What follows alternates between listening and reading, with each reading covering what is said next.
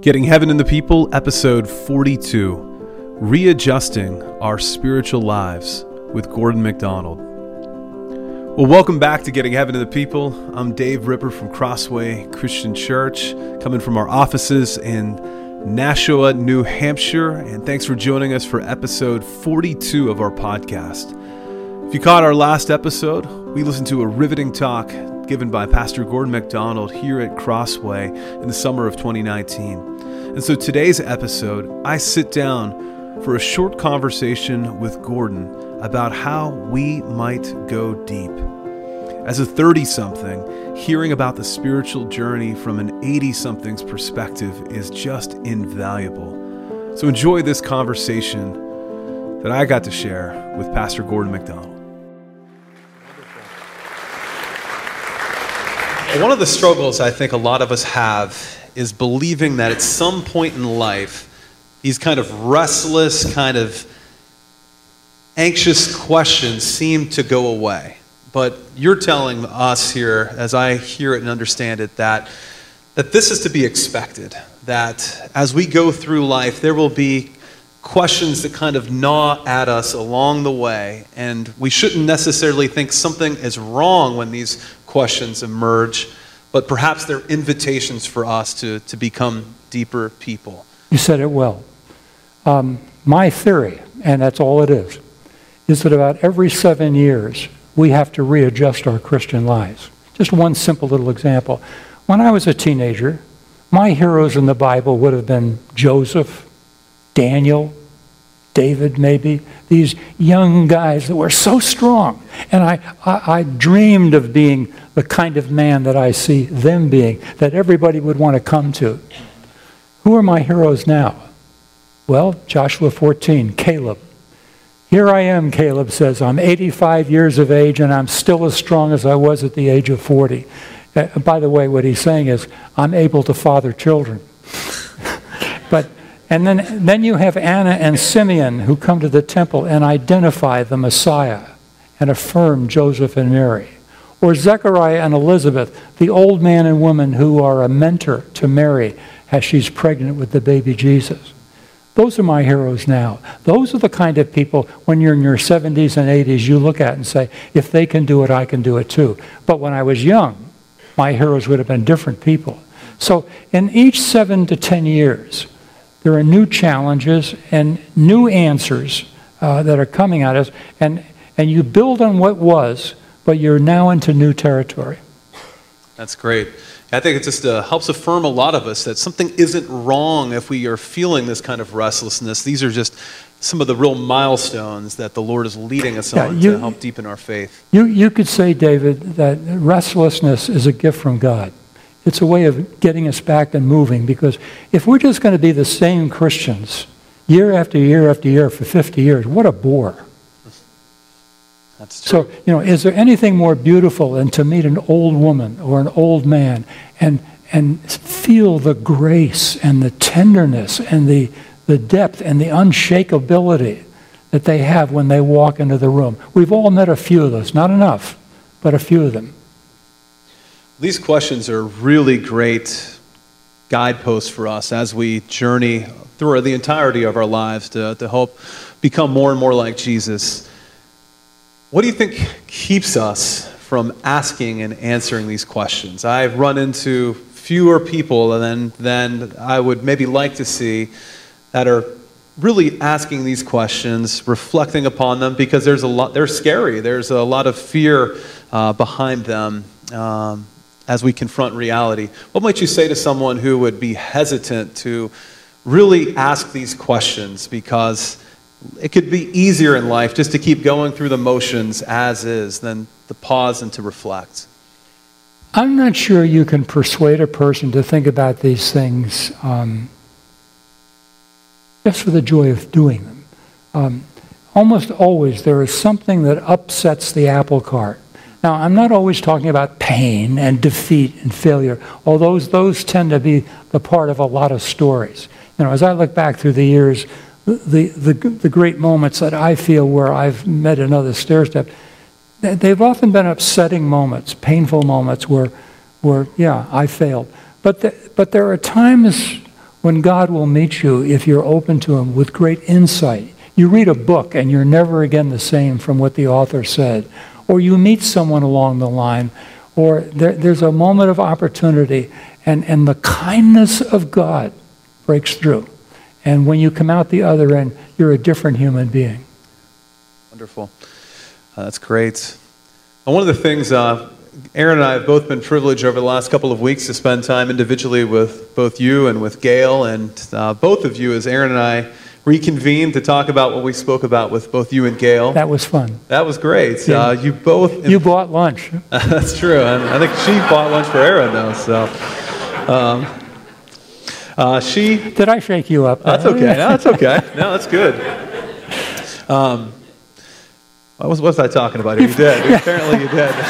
You were talking about how much fun we had. I know. It was the and best that you experience. paid for lunch. That's we great. were talking about that. Yes, but you both impressed upon us the importance of the discipline of journaling. And here at Crossway, we've been talking a lot over the summer about practicing the way of Jesus. And the way to do all that Jesus commanded us to do, which is what He's called us to, is not just by trying harder, but by training ourselves to become the kind of people who would more easily and routinely do all that Jesus said.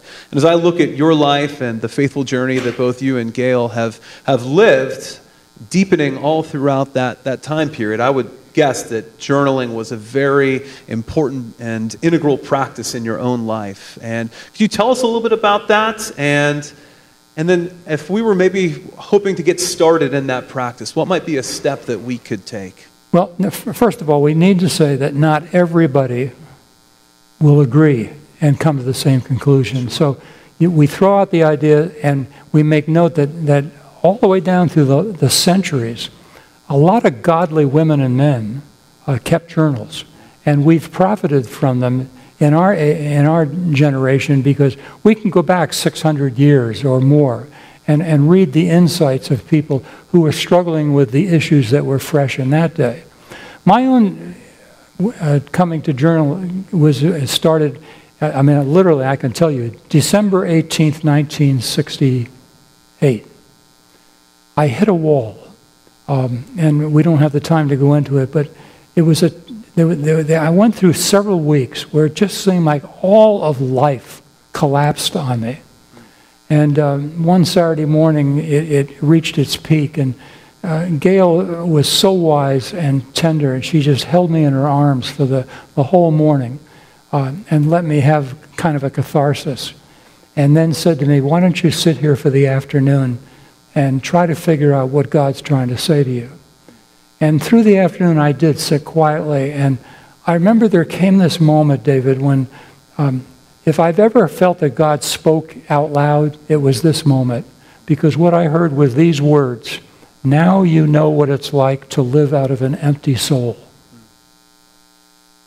And I thought, an empty soul, that's what this really is. It's an empty soul. How do I fill this empty soul? And the thing that came to me first is I've got to write something each day about what's happening and what I think God is saying, so it just doesn't go through one ear and out the other. So I went down to an office supply store and I bought a spiral-bound notebook. And I have these notebooks. I have about that pile of notebooks, about probably 3 piles of these. And Gail, by the way, has more. Our children someday are going to have to build an extra room onto somebody's home if they keep these things. But what I found in the writing in the journal each day, whether it was just 3 lines or 30 lines or what more, was I was able to put my feelings, my fears, my dreams, my hopes in solid block letters that didn't just go away, but remained with me. And to this day, one of the very first things that both of us do, now we're in our 50th year of journaling, and those journals are very precious, to us anyway. But from the simplest to the most complex thing, it's all there, and it helps us to put into real words the experiences we're having. That's wonderful. We could talk for hours, and this was really wonderful. But can we thank Gordon again for sharing such wonderful words and thoughts with us? Well, I just loved several of the key phrases that Gordon dropped in our conversation. Every 7 years, we have to readjust our Christian lives. That's just profound. As I think about my current stage of where we are with parenting, it feels like we're beginning to come out of a 7-year time where in my own relationship with God, it has involved maybe less silence and a lot less solitude perhaps than it has in the past. But there's been other more family practices and ways of loving my neighbor within my home that have really formed a lot of my relationship with God. And so I'm wondering what's next. But sometimes we might feel guilty if it feels like the practices that we did in different seasons of our lives we're not doing here and now. And maybe we need to stop feeling guilty and maybe just acknowledge and admit and be aware that we need to go through some readjusting of our Christian lives, to use that phrase that Gordon so eloquently delivered, for our own walks with God as well. So how might you need to readjust your life with God for the season that you're in right now? Another phrase I loved was that restlessness is a gift from God. As kind of an angsty millennial at times, I feel like restlessness is an intrusion. But Gordon wants to help us reframe that to see restlessness instead as an invitation, and not just an invitation, but a gift. Where are you feeling restless in your life right now? How might that be an unexpected gift? Maybe it's an unwanted reality, but within that unwanted reality, there is an unexpected invitation for you to grow closer to God, to grow in your calling, grow in the way that you practice the ways of Jesus. Restlessness is a gift from God. And I just love the idea of filling an empty soul. We need to do that, and we need to do that in healthy ways to tend to our souls like we've talked about so often in this podcast. So how might God be inviting you to be filled up in your soul and the deepest aspects of who you are with His love and goodness and truth and beauty and grace?